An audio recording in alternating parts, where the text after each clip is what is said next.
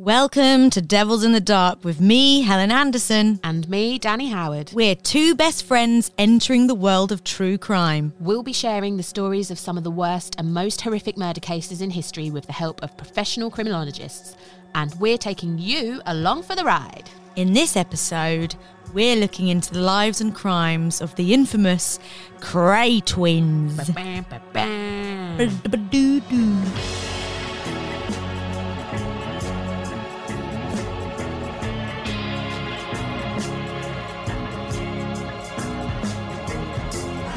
How you been? A fucking mess, mate. I'm doing all over the place. What? All over the place. Doing everything. She did arrive at my house with tears in her eyes, didn't you? Yeah, because some fucker cut me up on a roundabout, almost killed me. And I was just like, I don't even care about me. It's the baby. Think of the children. Won't somebody think of the children? I was like, if you kill me, yeah, I'll be pissed off. But if you kill my unborn child, I'm fucking coming for you, mate. Like, dead or alive, I'll haunt the shit out of you. I'll be in your car. I'll be in your bathtub. I'll be everywhere. You won't get a minute's peace. I'll be there.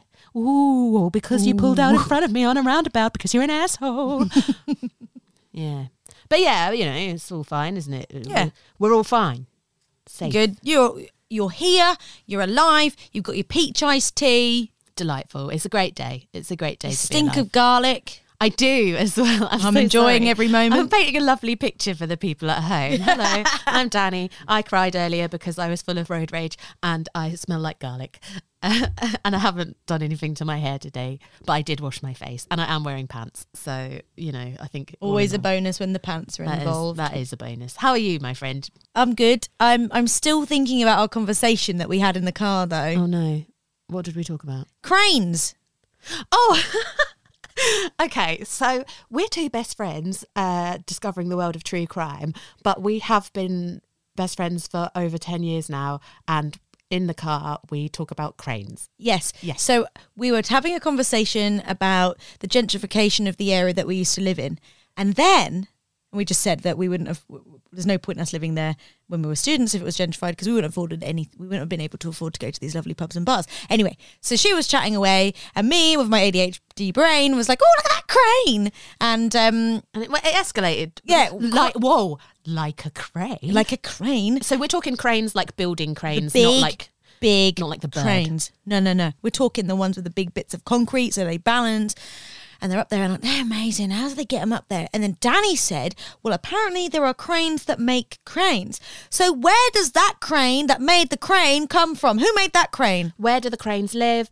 I have personally never seen a crane in transit. So like, how do they get there? There's too many questions. Are cranes real? I think we need a sound effect for that. That was actually perfect. That was appropriate. Yeah. This is broadcasting at its finest. I know, right? I was in my office a few weeks ago. I didn't tell you this. This Right. would have been perfect crane chat. Okay. And I work on the 4th floor. I work quite high up, you know, not physically. At City Hall! Just physically high up. I'm not high up in the world. Mm-hmm. And there was a man in a crane just outside. And he was high up and he was in his little box, you know, his little crane box. And how did you get there, mate? The ladders. Yeah, there was a ladder. But I swear down, I turned away for like 10 seconds. He was gone. He didn't fall out. I looked at the floor. There was no man like sprawled up. People weren't running and crying. Like he definitely didn't fall out. But there's no way he could have climbed down what is essentially like 4 or 5 stories. What is that? 3 meters. That's a good like 15 meters. That doesn't sound that high, but I feel like it was high. How did he get down? Where did he come from? How long does he stay there? Does he wee inside the crane? There was just like a little hatch. Maybe he was in the toilet in the crane. There looked like there was a little box in there, and I wondered if maybe the crane bit goes up and down like a lift. Well, maybe... It could have gone higher. He wasn't at the top of the crane. Welcome to Devils in the Dark with me, Helen Anderson, and me, Danny Howard. Today we're talking about... Not craze, Cranes. We've got it wrong, Helen. All our research has been on cranes. Sorry. And we've lost half our listenership because they don't give a fuck. But there's some people at home being like, fuck. I never thought about I've never fucking thought about cranes before. Now I need to know. Okay, so let's set the scene. We'll talk about the craze now. Yeah. Craze. Craze. Back in time.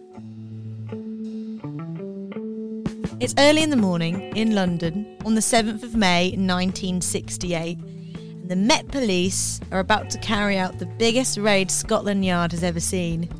More than 100 detectives are about to storm homes and offices all over the capital in a bid to rid the city of its dark and often deadly underworld. Under the watchful eye of Commander John Durose, Chief Detective Superintendent Leonard Reed, affectionately known as Nipper, has been working around the clock for 18 months to finally hold various members of crime rackets like the Firm accountable for their crimes. The most notorious members in his sights, Ronald and Reginald Kray. Ronnie got him around the neck. They started cutting him down the back, stabbing him. Reggie had a great big hunting knife. He went, do it fucking properly, put it up his guts. Wow. Yeah. I'm just going to say, a lot of the sound bites in today's episode are like old Cockney men. Fucking love that. Yeah. So they sound well hard. Like, genuinely, And then- he frightened me. Yeah. And I had a really sad thought, actually, whilst I was doing my reading and all that for this. Will that, like, die out? The Cockney, the No. proper... No? Do you not think? Cockney will never die. Do you not think? It's too vibrant. I just, the youth. You don't really get Cockney youth, do you? Or am I not in the right part of the world? I don't think you're in the right part of the world. I see what you mean, and possibly. But, like, there'll always be someone that's, at me down in here, you apples and pears. Yeah, but Like- they're always a bit older, aren't they? Yeah, but they'll teach their offspring to talk like They that. better do. I'm going to put a public bid out. Keep Cockney All the alive. best places are getting gentrified, though. And I then know. people try and talk nicer, don't they? I know. Look, as if my accent's just immediately gone a bit more Croydon now, because I like to fit in. At last, Nipper Reed's 18-month slog was coming to an end. After weeks of being met with the East End's infamous wall of silence, he'd finally had a breakthrough after Firm member Bobby Teal had defected and started to feed information to the police about the Kray Twins. I've seen the bad side of him. I've seen him stab people and shoot people. He was definitely a sick boy. The medication he used to take would knock a horse over. Nothing like a bit of gang warfare now and again anyway to liven things up.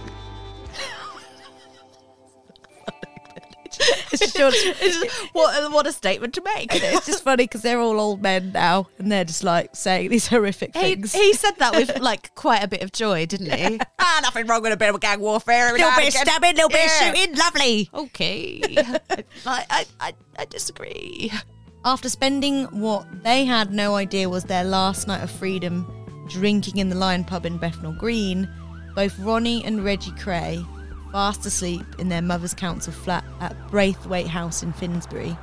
And they're not alone, they're both in bed with blondes, Ronnie with a woman and Reggie with a man. At the crack of dawn, officers charge into their bedrooms, order them to get dressed and bundle them into separate police cars before driving them to the police station. Unbeknownst to them, it was the last morning they would ever spend together in their mother's home. Well, as London woke up on that sunny May morning in 1968 and two sleepy gangsters were driven at record speed to Scotland Yard, we knew only one thing. The party was over, but it had been great while it lasted. So let's go back to the start. The twins were born in London on the 24th of October 1933. Reggie was born first and Ronnie around 10 minutes later. They lived in a council estate with their mum and older brother Charlie. Their dad was on the run for most of their childhood and wasn't around much, but when he was at home, he was a little bit of a bad influence on the boys, encouraging them to do things which people that knew them would say was shifty behaviour. But overall, I would say that they had quite a nice upbringing and they absolutely adored their mother. And Ronnie was actually quoted saying, "My mother," this is so cute, "my mother was simply a wonderful woman. No man ever had a finer mother. We often had no money and very little food, but she always made sure that Reggie and Charlie and I had something to eat and something half decent to wear. She never gave in to despair or frustration, even when times were bleak and the future seemed to hold nothing. I would kill any man who spoke ill of my mother." Aw, I mean, apart from the death threat at the end, that was really sweet. It was sweet. Yeah. So the boys grew up in Valence Road and they loved to fight. Just loved to fisticuffs. Fucking love to fight. Love a rumble. Great, okay. They would form little gangs on their street and then challenge the kids on the other streets to what they called brick fights, Fucking hell. which was essentially throwing bricks at each other. Great. Nothing can go wrong with that idea. That is horrifying. What is wrong with rounders or blocky? Oh, what's blocky? Blocky is where you have one person that counts, like hide and seek. You all go and hide. And whilst they're going to try and find you, you have to run back to the original post and shout blocky before they see you. And if they see you, you both race back. They've got to find you, but you've got to outsmart each other. That actually sounds like a really good game. I've never played that. We should play it. Should we play it after this? Yeah, It's okay. just us two. Just in the studio. There's like 2 metre by 2 metre box there. Blocky. Eventually, they turned their passion for fighting in what could have been promising careers for them. They started to box. It seems good, a healthy way to take out any kind of frustration and anger, and they like to punch stuff, so do it in a contained space. Yeah. Right? They got so good that they were winning championships. Reggie was the London Schools champion and even turned pro, but all of that changed when they got into one fight too many outside of the ring and ended up in the Old Bailey at just 16 years old, ending any promoter's interest in them. And when you think about that moment, that could have changed history if they weren't caught or they didn't have that last fight. Well, that one fight. That one fight, because they would have been on a separate path. Oh my God. It's weird, isn't sliding it? Doors. Yeah. And we wouldn't be sat here talking about them. We'd be talking about cranes. We'd be busy talking about cranes and having a lovely time. Yeah. That didn't stop them fighting, though. And it certainly didn't stop them fighting each other. Freddie Foreman, a gangster in the 1960s, an occasional member of the Kray Twins gang, The Firm, met the boys through their older brother Charlie and knows exactly what kind of young lads they were. I remember the first time I went to their home, they were out in the backyard punching the daylights out of each other, you know, and the old man and Charlie had to go out and stop them. But he used to say to me, "Charlie, have a word with them, you know, the twins, and see if he can talk some sense into them." But of course they were too young and fiery, they wouldn't listen to what you had to say. You go in one ear and out the other, they still do what they wanted to do. It's funny that they were went into business together and were inseparable, even though they equally just beating the shit out of each other. What a funny relationship to have with your sibling. Maybe that's they get beat the shit out of each other. You annoyed me, bam. And then there's only room for love. Yeah. But except obviously not in their general lives. Otherwise we wouldn't be here. No. Would we? No. Ronnie and Reggie were called up for the National Service when they were 18, but they had no intention of joining the arms and spent 2 years running away from conscription. By the time they were 21, they were ready for their first venture into business. They started up a billiard hall, but trouble was on the horizon. Almost as soon as they opened, Ronnie was put in prison for GBH after shooting and wounding a man. Right. So Reggie went solo, opening up their first nightclub, which he called Double R as a tribute to Ronnie. Oh. By their mid-20s, with Ronnie out of jail, they were soon running clubs and protection rackets with sidelines in fraud, armed robbery and arson, and their reputation was growing. Here's Freddie. Over a period of time, their reputation spread.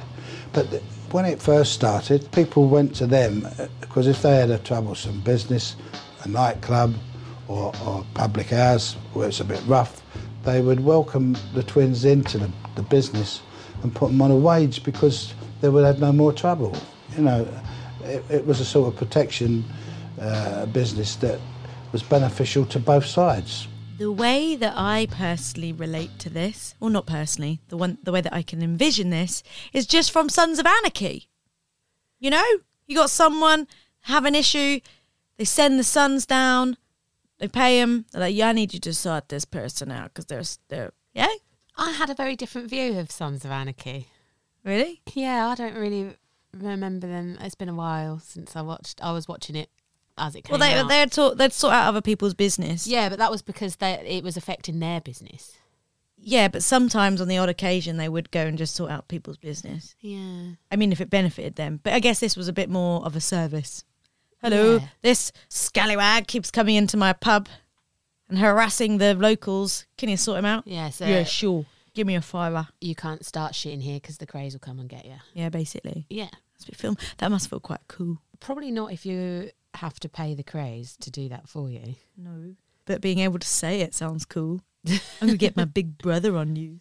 I'm going to get my crane on you. That Kray. I'm going to put a crane on you. That's a threat. That's a threat I'd take notice of.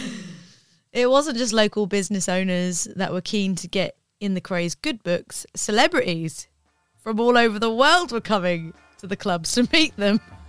Their reputation spread even to America, because when all the stars came over here and appeared at the Pagao or different shows in the West End, they always sought out the Twins for some reason or other. I don't know why, but it wasn't as though they were supplying them with drugs or anything, you know, to get any drug. They wouldn't touch anything like cocaine or puff. They never used anything like that. Barbara Windsor was the first one, of course, because she became a great friend. But going back further to the 60s, Jane Mansfield was one with her husband, but then there was Tony Bennett, Judy Garland, Sophie Tucker, Billy Daniels.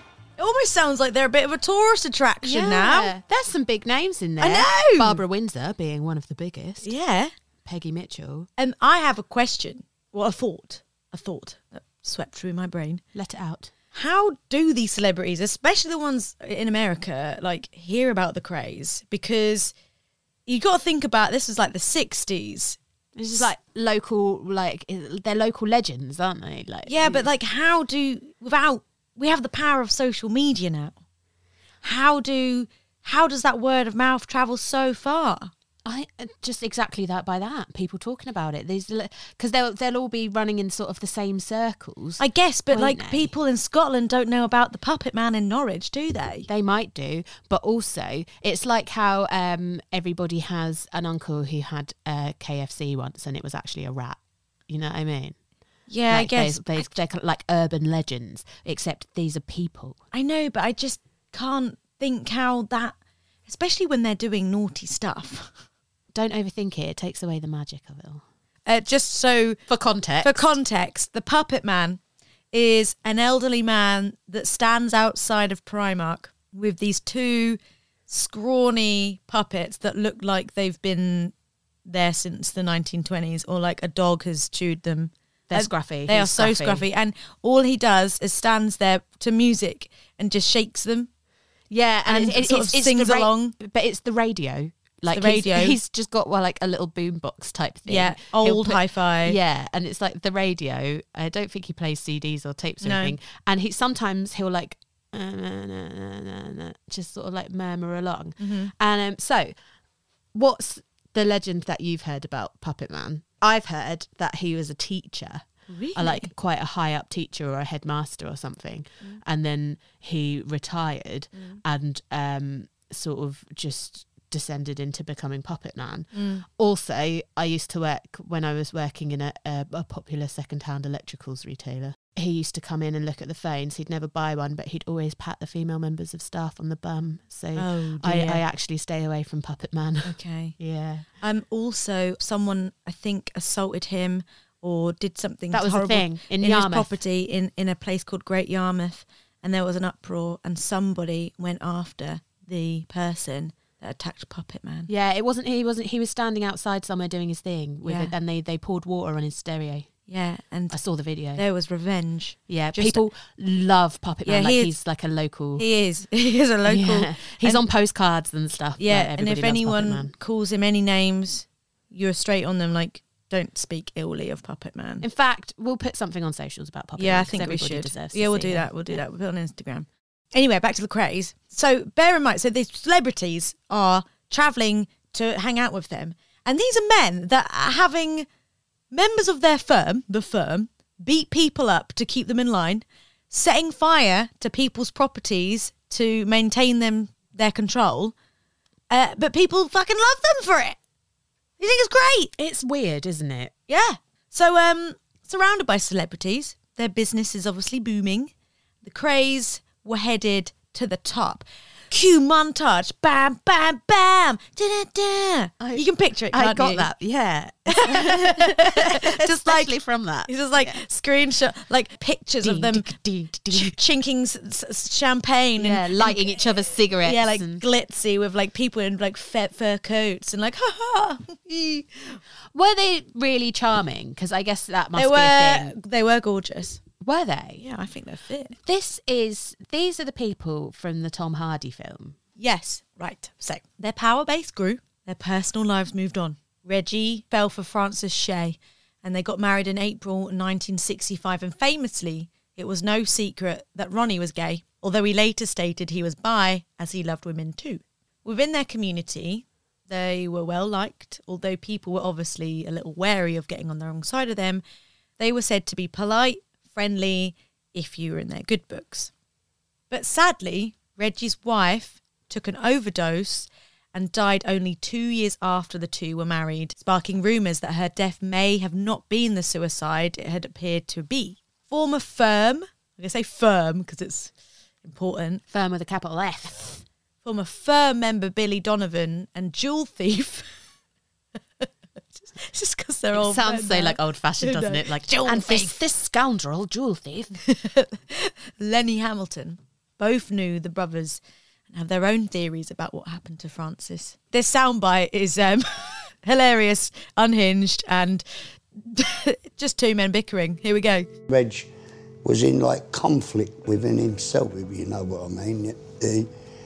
I think he was discovering what he wanted to be. He had a beautiful wife, Frances. She was a lovely girl, you know. She killed herself, didn't she? Took her overdose. Over there. Look what they done to her, Bill. Oh, you know, Len, it's all supposition what you're saying. No, it ain't. No, it ain't. It is, Len. No, You because didn't know, Exley did told you? me. Who?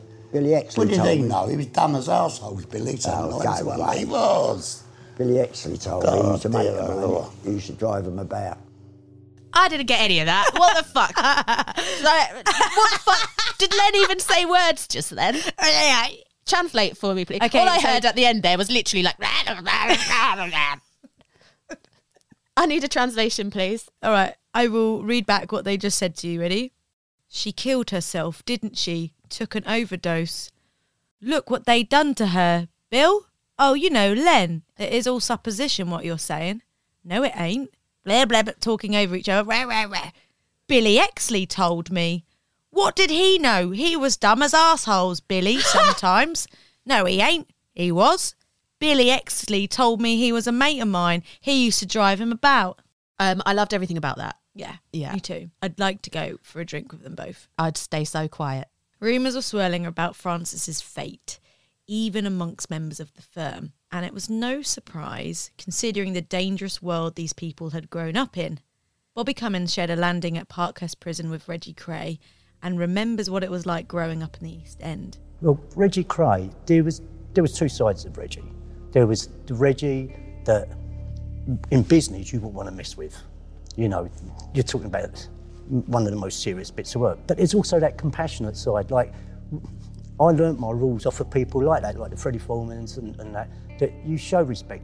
Love mum, love your family. If you don't respect your family, you don't respect no one. Kids were safe in our environment and elderly people were safe in our environment. Villains weren't safe in their environment. You'd come over across the manor, your manor was your territory. You come across there and you start taking liberties, then we'd sort you. And when you go out with a gun, or you go out with a tool, when people come looking for you, they come looking for your tool. And there's an old rule that we used to have, better to be caught with one when you don't need it than caught without one when you do. Because if they jump out the motor on you, they're not coming to say hello, they're coming at you, cut you to pieces or shoot you or kill you. You subscribe to that world, you live by those rules. And you're groomed into it. Now, the Kray Twins weren't the only duo ruling London's underworld. A rival gang, the Richardson brothers, Charlie and Eddie, were based south of the river. They were famous for their brutal torture techniques and apparently had a reputation so fierce, even the hardest of criminals feared them. Friends of Ronnie and Reggie have even later admitted that they were miles ahead of the boys in terms of intelligence, but didn't have the charm the Krays were famous for. So you can kind of picture it like the Richardsons had the intel, probably more organised, more divisive, whereas the Krays looked like they were more the people's people. And being charming can really get you so far, can't it? Well, we've heard. So we've heard, yeah. So the Richardsons were really tortury. Okay. And their alleged specialities included, ready? No. Pulling teeth out using pliers, cutting toes off using bolt cutters. Fuck off. And nailing victims to floors using 6-inch nails. Oh, everything about that just makes my bum cringe. Yeah. Yeah, my asshole is tense. Gross. Yeah, that was too much. Sorry. I've just been, sorry. Everybody's speaking about my bum hole now. Right, so however, the Richardsons weren't the only gangsters in London that got a bit tortury. Billy was an associate of the Krays. This is Billy, by the way, from the pub, and unfortunately for him, managed to get on the wrong side of the twins after an altercation with another member of the firm. It was no secret that Ronnie was pretty unstable. A friend of the twins, Freddie, said that he took enough medication to knock out a horse, and sometimes that instability drove him to the edge. He's come to the edge. Here's old Billy. When I got up there, I knew it was something was dodgy because I had geezers standing that side of the walls, geezers standing there, and I said, "Oh, out there, Lenny's out there." Well, when I got out there, it was a little kitchen, and he was standing facing me. His back was to the gas stove then, and he said, "I'll sit there." He had an old armchair in there, so I sat there. So he went in, no, he was going to one, didn't he, Bill? You couldn't hear what he was saying. And all of a sudden he went, "Oh, you can go now." So as I got up to go, he went, "Get hold of him." So two of his men got hold of me, and as he turned, I see these pokers on the gas. They were like cold steels with sharpened knives on, but I call them pokers, like, you know, you got one. He came over to me, and I had black curly hair at the time, burnt all the hair off me, burnt the suit off me. He went and got another one, held it across there, burnt all my eyebrows off of me. Well, that's how I'm nearly blind in that eye, and almost deaf in that ear, because then he went and got an hammer.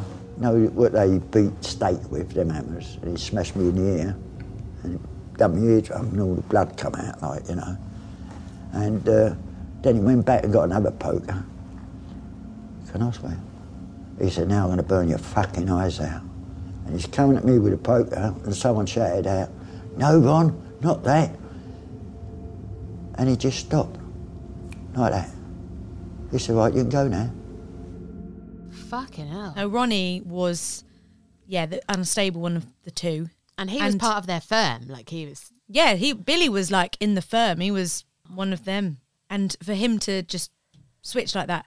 Bear in mind, he was just chatting, said you can go, and then boom. He was going to poke his fucking eyes out. He's going to poke his fucking eyes out.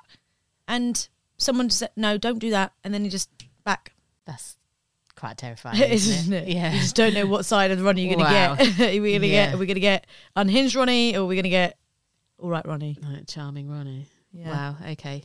By early 1966, the Kray Twins were the top dogs of East London and had a reputation that crossed the Atlantic.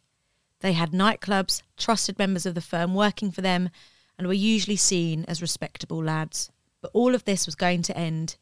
This is Mad Frankie Fraser, another gangster who knew Ronnie and Reggie since they were kids. Side note, Frankie spent 42 years in prison. 42. Bloody hell. Yeah, he's out. Wow. Well, they wasn't very brainy in many ways, and they did get lured by some funny people and get led into different situations that they couldn't handle. It was too much for them. The man that led to their downfall was George Cornell, a childhood friend of the Krays. Well, that's the tragedy. He grew up with them, George Cornell, but he fell in love with a girl from South London, from Leamington Castle. Very nice girl, top shoplifter. Fell in love with her, married her and moved over to her. And Reggie and Ronnie couldn't handle that. They thought he had deserted them. Very nice girl. Top shoplifter. What a badge of honour. Like,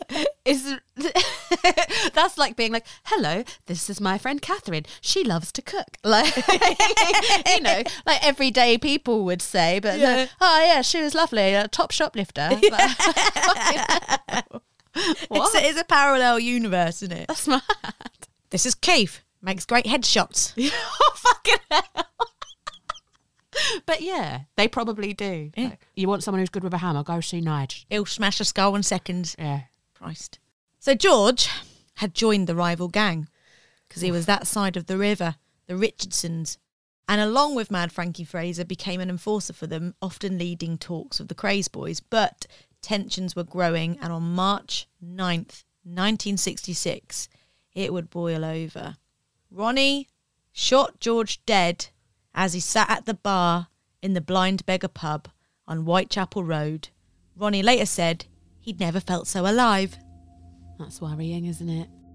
Well, I just don't know what come over Ronnie. That's why I say on those drugs, when he got these manic urges on him, he would go out and do something really dangerous. He was a dangerous person, and nobody knew what he was going to do. He just went and did it. I mean, he just walked in there in front of witnesses and loads of people and shot the man in the head, you know. And it's a miracle shot because his blinders about. He couldn't see to drive or anything. It was just a fluke, really. Just imagine being in a pub having a pint and then someone just walks in and shoots someone straight in the head because they're full of rage. Yeah, that's horrible. And also, and it's a fucking miracle he shot the right person. Yeah. If he can't fucking see. Right. Bloody hell. It's it's not great having a gang leader being that emotionally unstable. No, but also it would definitely sort of inspire control, because you'd just be like, well, you'd mind your P's and Q's, wouldn't you? Because you'd never know what he was going to do next. The next year, Reggie killed 2. Jack McVitie, also known as Jack the Hat. Jack the Hat. He used to wear a trilby to hide the fact he was balding. Great. And the name just stuck. So Jack was a member of the firm. He was mostly an enforcer in the gang, but he was also a hitman. In 1967, Ronnie paid Jack £500 in advance to kill an ex-friend and ex-business partner, Leslie Payne, promising Jack he would get another £500 once the job was done. Jack the Hat and fellow firm member Billy went on their way to finish the job, but once they got there, they bottled it. They tried again later and visited Leslie's house, but no one was in, so Jack and Billy just gave up keeping the £500 and never doing what Ronnie had asked them to. That's a bad idea, guys. You don't mess with Ronnie. This was to be the end of Jack the Hat. Well, by then, Jack the Hat had got out of hand. He was flash and saying nasty things about them and everything like that. So therefore he had to go. There's no doubt about it, yeah. A shame, because at one time he had been a nice guy. I don't know what he's playing at. What's he doing? He's a brave man. He Fucking is. foolish. He had a death wish and he got it. My God.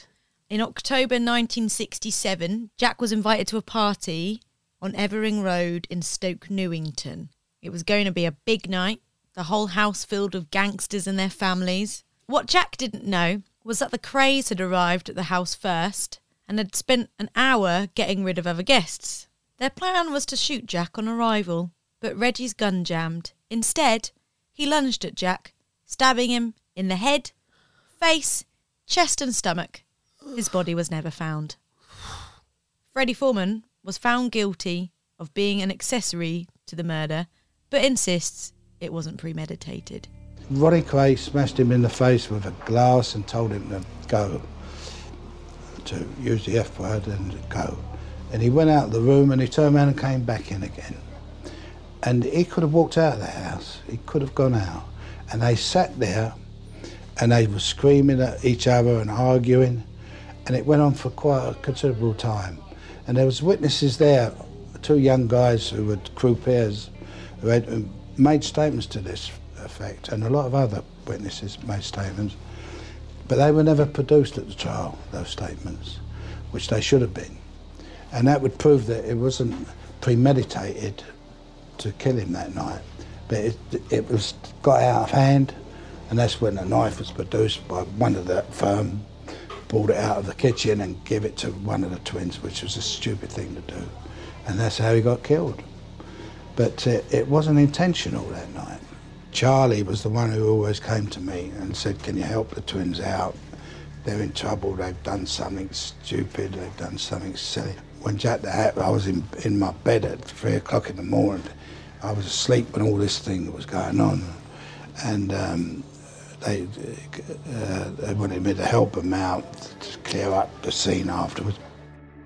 No one knows what happened to Jack the Hat's body, but member of the firm Billy has his own theory. Burnt it. And pole, they had a pole. Yeah. He had a breaker's yard and he used to smelt a lot of alley.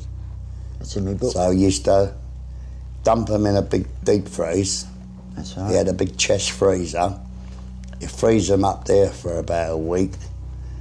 Then you know them saws they cut the meat and the fish with. He had old one of them. Saws. He used to saw them up, put them in the smelt, they were gone in and out.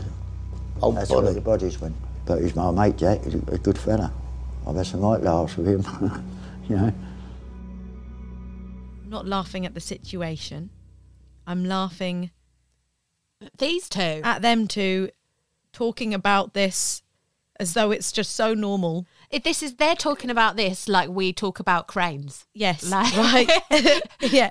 And I'm just picturing 2 old Cockney men just talking about chuck his body in the freezer, deep freeze it for a couple of weeks and cut it up. So Len was really talking over him then. Basically, what they would do at first is they would put the bodies in a big chest freezer, freeze them up for about a week, and then they cut the meat with bandsaws, Right. saw them up, put them in the smelt, and they were gone. The whole body was just gone. Oh, I guess like that gets really, really hot, doesn't it? So it would melt all the bones and Yeah. everything. Oh, wow, okay. So no body to be found. Right, okay. Smelting. It was the Jack McVitie and George Cornell murders that gave the Scotland Yard enough evidence to arrest Ronnie and Reggie.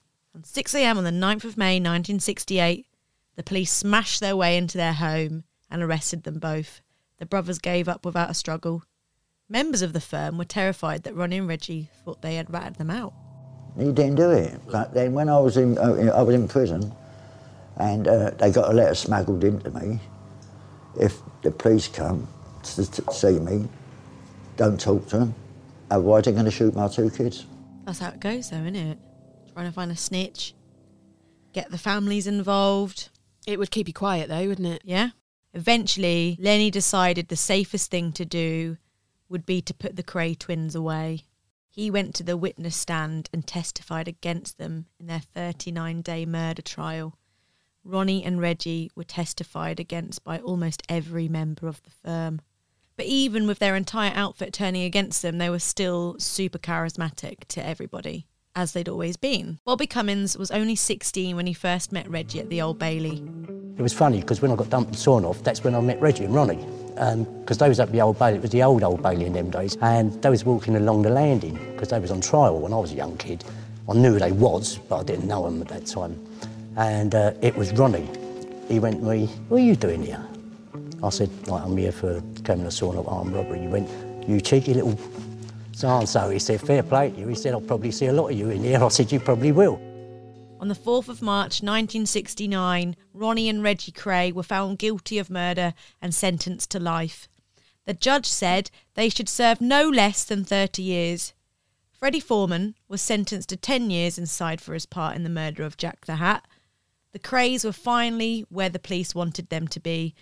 Even though they had tried and failed to convict the twins of the other murders, the job was still done and justice of George Cornell and Jack McVitie had been served.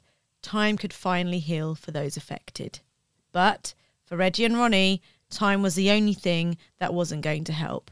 It just went on and on in prison. Reggie told journalists that life in Parkhurst was a constant battle for sanity and survival. Gangster Bobby knows exactly what life was like inside the prison.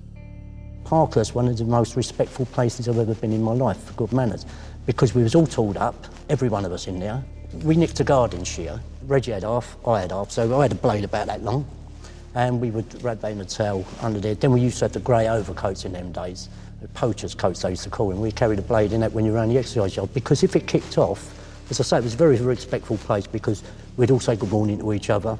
No one jumped the queue because everyone was a potential killer in there. You know, Parkhurst was Britain's Alcatraz.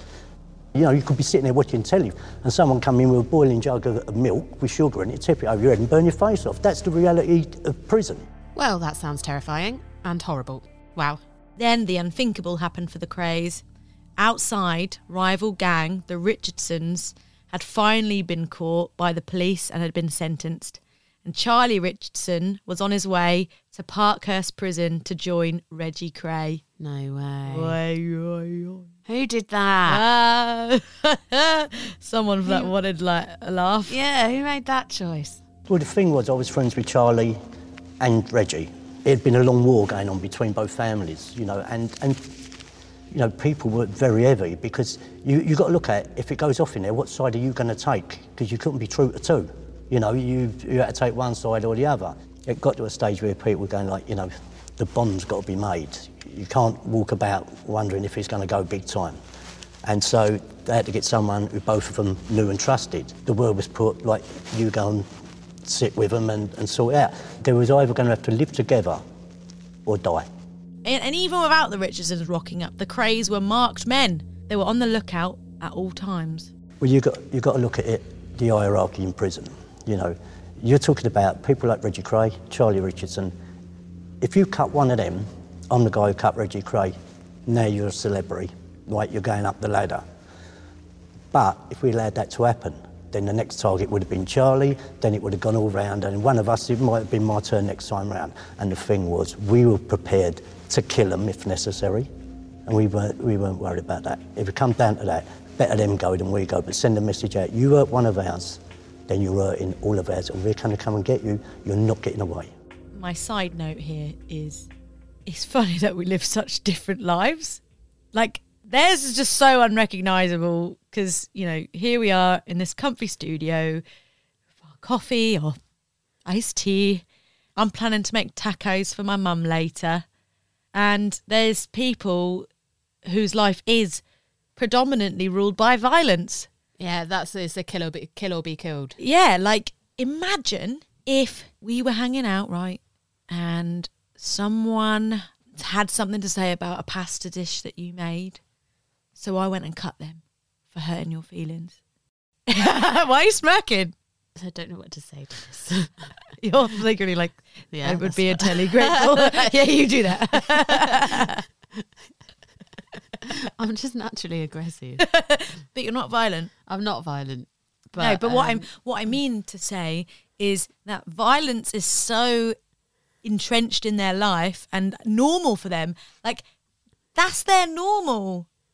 And Yeah, it's so it's- funny how people around the world have norms that are so polar opposite to other people or even incomprehensible. Yep. Yeah, it's wild and it's unimaginable. But I guess that's why, like, so much media content has been made from this. Yeah. Hasn't it? There's been multiple films, multiple books, multiple, like, characters based off these people because it's so sort of wild and outlandish that it creates great story, doesn't it? Because it's out of intrigue, Yeah. isn't it? It's for the normal day-to-day person, this lifestyle is Crazy. unimaginable. Cray. Oh my God. I see what you've done. That was great. Thank you.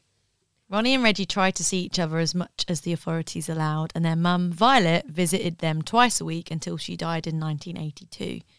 Ronnie served most of his sentence in the psychiatric hospital, Broadmoor, and Reggie spent his time as a Category A prisoner inside maximum security prisons across the country. The twins were never offered parole. Ronnie never left Broadmoor and died of a heart attack at 61. Reggie was released on compassionate grounds a few weeks before he died. I was with him, Reggie, when he died. I sat up next to him in the bed when they released him. And Joey Powell and Johnny Nash, we went down to see him at this hotel. And I sat on the bed with him when he took his last breath, you know. It's weird that we went there that day. It seemed that he was waiting to see us before he passed away. It was weird. The whole family's died in prison. Sad, really. Oh, it was like the finish of an era, really. Sad. Reggie died from cancer at the age of 66.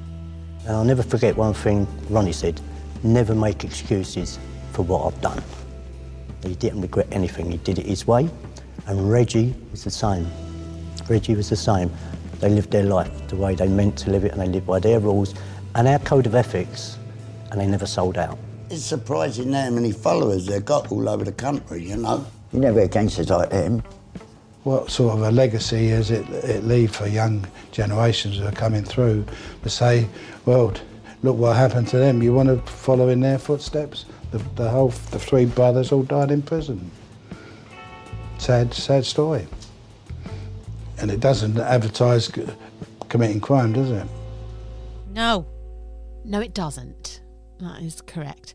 It's kind of odd, isn't it, how sort of these people that we're hearing from are people who testified against them, were part of it. But yet they still speak with speak about Reggie and Ronnie with like quite a lot of respect and love. Yeah. It must be a testament to how charming these men were, that you could be afraid of them and afraid for your family and your loved ones because of them, but still be sad to see them die. It's very interesting. It's a very complex relationship, isn't it? Yeah. Do you think that they testified against them because they were looking out for their own good? Not the individuals, they were looking out for the twins, because clearly things were starting to get a little bit out of hand with violence. Well, quite out of hand, yeah. Getting them away before they do something stupid and get themselves killed type thing. Yeah, I think you could be right. And I guess also it's like, you know, if my sister killed somebody, I watched, like, I would I'd have to testify against her. I would still love her because she's my sister, even if I'm horrified by what she's done. Yeah. And that's probably the same, really. I don't think she would kill anyone. No. But I don't know, she could have a secret rage inside of her tiny little body. She is tiny, isn't she? There's the small ones, the small quiet ones you got to watch. Yeah. But that was the Kray Twins. That was a ride. So that was the Kray Twins. Now, on to cranes. Next week, we're going to talk about combine harvesters.